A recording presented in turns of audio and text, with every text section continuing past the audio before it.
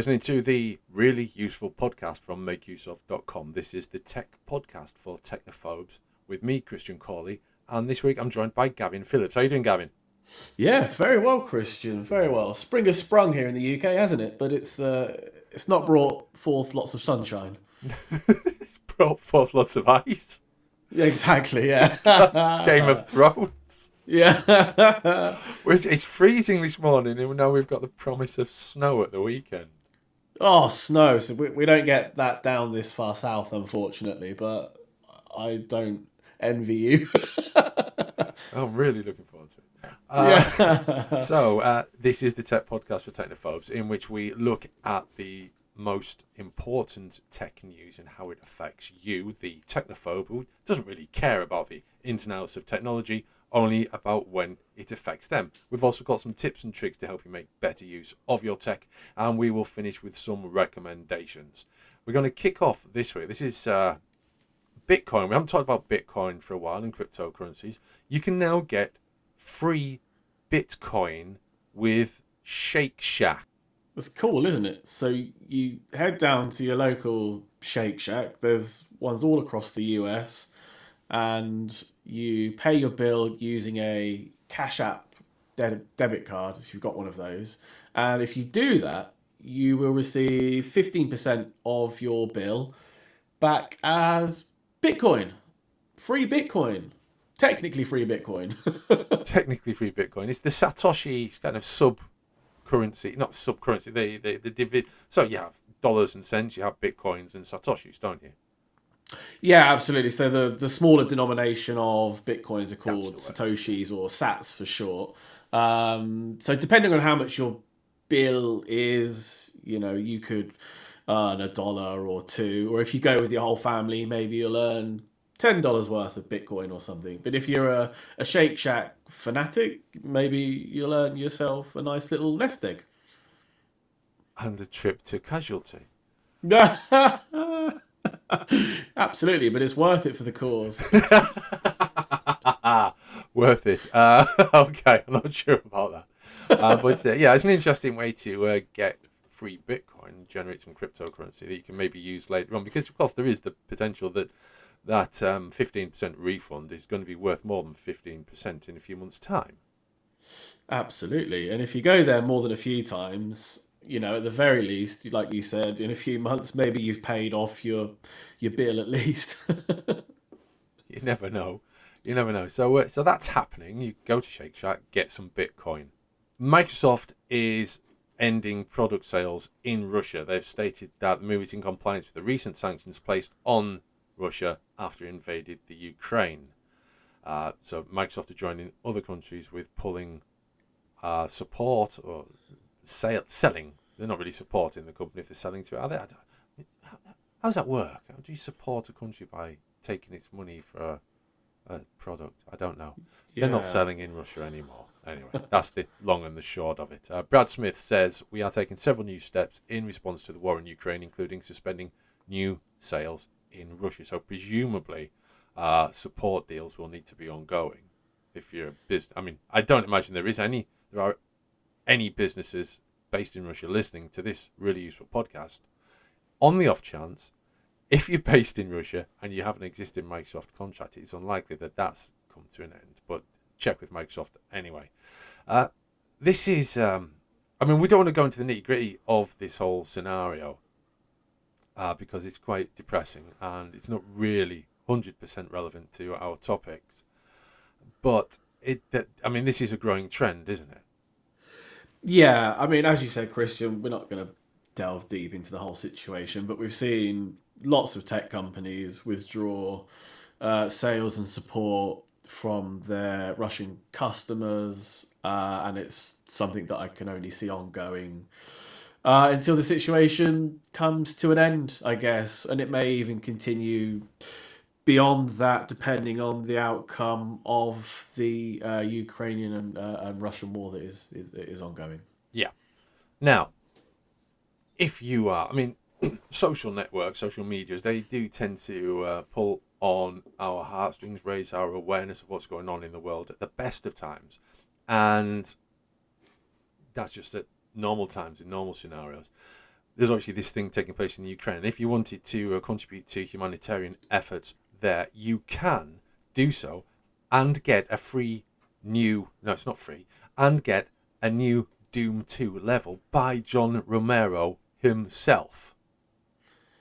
This is, I mean, obviously against the backdrop of what it's been designed for, which is to help boost humanitarian aid to the Red Cross and the UN's Central Emergency Response Fund.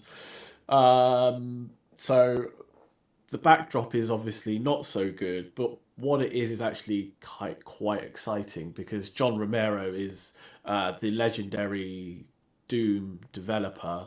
And he has released a brand new level for Doom 2.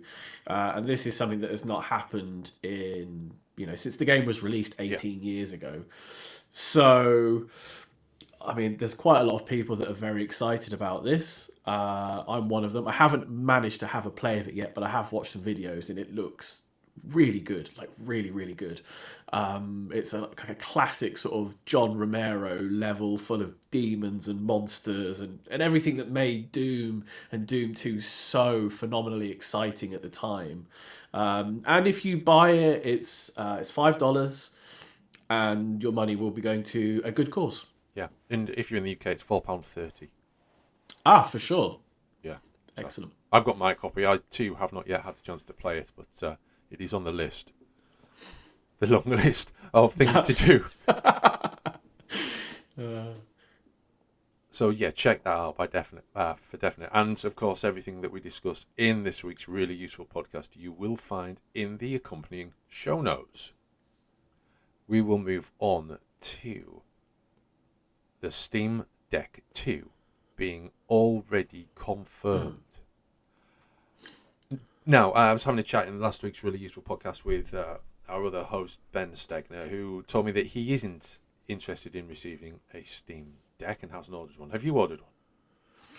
I haven't had the chance to order one proper, but I believe, like yourself, Christian, I'm on the waiting list somewhere. Yeah.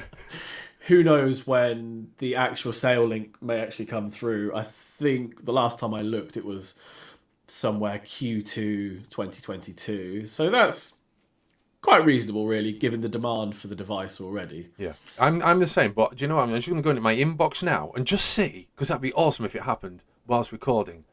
Live on air. Live on air. Have I? No, I haven't. No. Well, it was worth a check. Absolutely. They're already thinking about the Steam Deck 2 because apparently Valve have been impressed by the number of people who ordered the high-spec version, and they think they can do an even higher-spec version, which stands to reason. Of course they can. Yeah, exactly.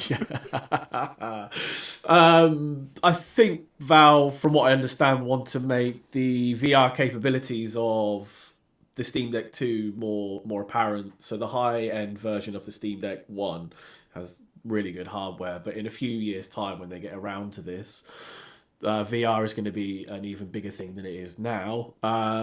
Alongside that, you've got to expect the second iteration of the Valve Index, Valve's VR headset. So the first one was a wired headset. It was very, very highly rated. The second one, although there is no confirmation for this, there's a lot of speculation that it will be a wireless device.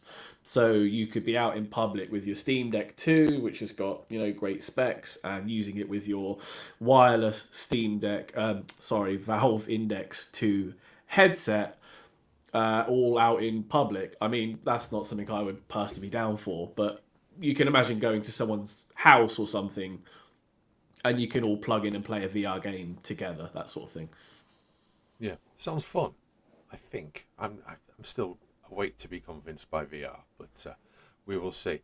And just staying on that topic, if you are a gamer and you're interested in the not just the Steam Deck, but if you just use Steam, whatever, on a PC, Valve is interested in having Xbox Game Pass on Steam. I personally don't think Microsoft would be up for it. Steam have been quite rude about Valve have been, and Gabriel have been quite rude about Microsoft in the past, and I can't really see. I'd be very surprised if Microsoft went for this, to be honest. How would it work though? So the Xbox Game Pass would be nested within Steam's ecosystem. I believe so, yeah. So that's quite interesting that Valve would want to bring that onto Steam, really, isn't it? Because Xbox Game Pass is like massive in its own right now. I think they've been. The way I'm looking at it, and this may be because I've been coloured by something else I've read, I know that you can run the Epic Game Launcher within Steam on a Steam Deck. Ah, And I okay. wonder That would if. make sense because Yeah, then you could bring your games across. yeah. So I wonder But if like, they're interested in Microsoft providing the a sort of, I don't know, a sort of a live zone as an yeah, app that you can then I access guess Game Pass also through. it's like anything to get people staying roughly within Steam. There's more chance that they'll go and buy another game on Steam Yeah, rather than diverting to Game Pass. Or yeah, when their Game Pass, because on Xbox Game Pass, obviously you get a limited time to play a game. It may just disappear. So maybe you'll then go and buy that game buy it. Yeah, on Steam instead yeah. of Xbox. I guess it's like hedging the bets, basically. Yeah. But again, I mean, you put it like that. Again, I don't see Microsoft going for it at all. Yeah, exactly. Yeah. So that's that. Where this will go, I don't think it's going to go anywhere. But it's interesting how how Valve are thinking at the moment in terms of Steam and with the Steam Deck. As stated in a previous really useful podcast, Valve have released loads of Steam hardware over the years, and none of it has taken off. Steam Deck's got really good reviews, but again, the Steam controller got really good reviews. So how this will turn out long term, we don't know yet. And Gavin and myself, neither of us have actually got a Steam Deck, so we can't give you our honest opinions of it. But if you are interested, there are reviews out there, and they are all very, very positive. We're going to move on now to our tips and tricks in this week's really useful podcast. I have never, Gavin, used a tablet that has cellular capability. I think one of my children has one completely by chance, a Samsung that has a SIM card in it. But I've never used one. Have you? Have you done this? I just rely on Wi-Fi. I must admit, I've never done it either. One of my sisters was given one for work. She works for a university in the UK, and they gave her one so that she could remain connected wherever she is. She goes around and does various recruitment shows and that sort of thing. So she needs to remain connected wherever she is, like 100% of the time. Sure. So in that sense, it makes sense. You're going to be out and about. You need 4G or 5G connectivity wherever you are. And so popping a SIM card into your tablet, in this case an iPad, or you can get them with Android tablets as well, of course, and you can be connected wherever you are. It seems good. And I can't really see a downside to it apart from, obviously, the monthly cost. Yeah, I mean, how much extra does it cost? You have to pay more for the initial outlay for the model, presumably. Well, yeah, I think what it is you're using your tablet, essentially using your tablet like a phone, aren't you? So you're going to buy a tablet on a monthly deal and get the data bundled in. Now, I'm somebody who tends to avoid monthly deals and tries to buy items outright, so I'm not then beholden to any sort of ongoing repayment schemes that I don't particularly like. That was the case with one of my twins' tablets, unfortunately. But yeah, I guess I mean that's how it works, and it does give you that flexibility of being able to work anywhere with it. We have an article on Make Use of, which looks at the 6 reasons why your next iPad should be cellular. I'm just going to quickly go through. Firstly, there are many options available. So you can get 5G or you can get 4G systems. This is about iPads, but it kind of applies to Android tablets as well, and even Windows tablets. Using a hotspot isn't always your best option. Now, that's what I do. I use my mobile phone as a hotspot, the tethering feature, and then my data, when I'm using a tablet alongside it, when I'm out and about, that sort of deals with it. I don't really think it slows it all that much, but No. on the other hand, if you had a 4G phone and you had the opportunity to have a 5G iPad, then there's obviously a speed advantage there. Only cellular iPads have GPS, and if you need GPS for driving or getting around with them, that's really useful. Cellular iPads are, it says here, great for work. And I guess that goes back to what Gavin was saying about having that flexibility of being able to connect anywhere. Mobile data is way more secure than Wi-Fi. Yeah, pretty much so. And you can take cloud gaming everywhere or anywhere. I mean, not if it's for work, obviously, but yeah, I guess you could do that. But then again, you're going to get hit by limits in many cases, and I think Wi-Fi is probably the better option there. But this has helped me look at cellular iPads and tablets in a different way, I guess.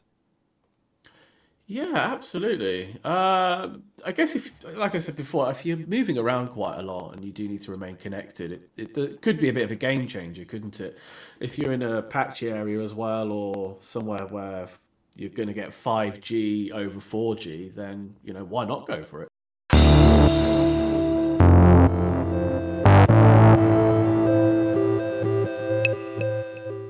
Now, Gavin, you know a little bit about passwords, and as we all do, because we're coached by websites into entering passwords in a particular way. But quite often there's more to setting up an account than just setting up a password. There are security questions that you need to apply to it, so that if you do lose your password, you can go back, enter the security question answer, and you get a new password. But this isn't really a perfect system, is it, Gavin? No, it's actually not, Christian. It's actually a system that people are trying to get rid of, really, because using the standard set of security questions, if you answer them honestly, shall we say, you're probably setting yourself up to be more vulnerable in the long run. Yeah. So we've all had that feeling of, oh, I've forgotten my password, but it's no problem because you've entered your mother's maiden name. You've entered the name of your first pet, the name of your first school, your favourite sports team, all that sort of stuff that in this day and age is typically very easily accessible either on your social media, maybe you've got a work profile, a LinkedIn profile, or anything of that nature where it's highly likely at some point you've probably said the answer to one of these questions, and someone who was wanted to breach your account could then take that information and act as you. So, as a form of authentication, which they say when you use your password, it's actually a bit dangerous. Now, this is something I've kind of considered in the past. I thought to myself, well, if I answer these in the wrong way, I'm going to forget. So what can we do to improve our chances of answering them in the correct wrong way?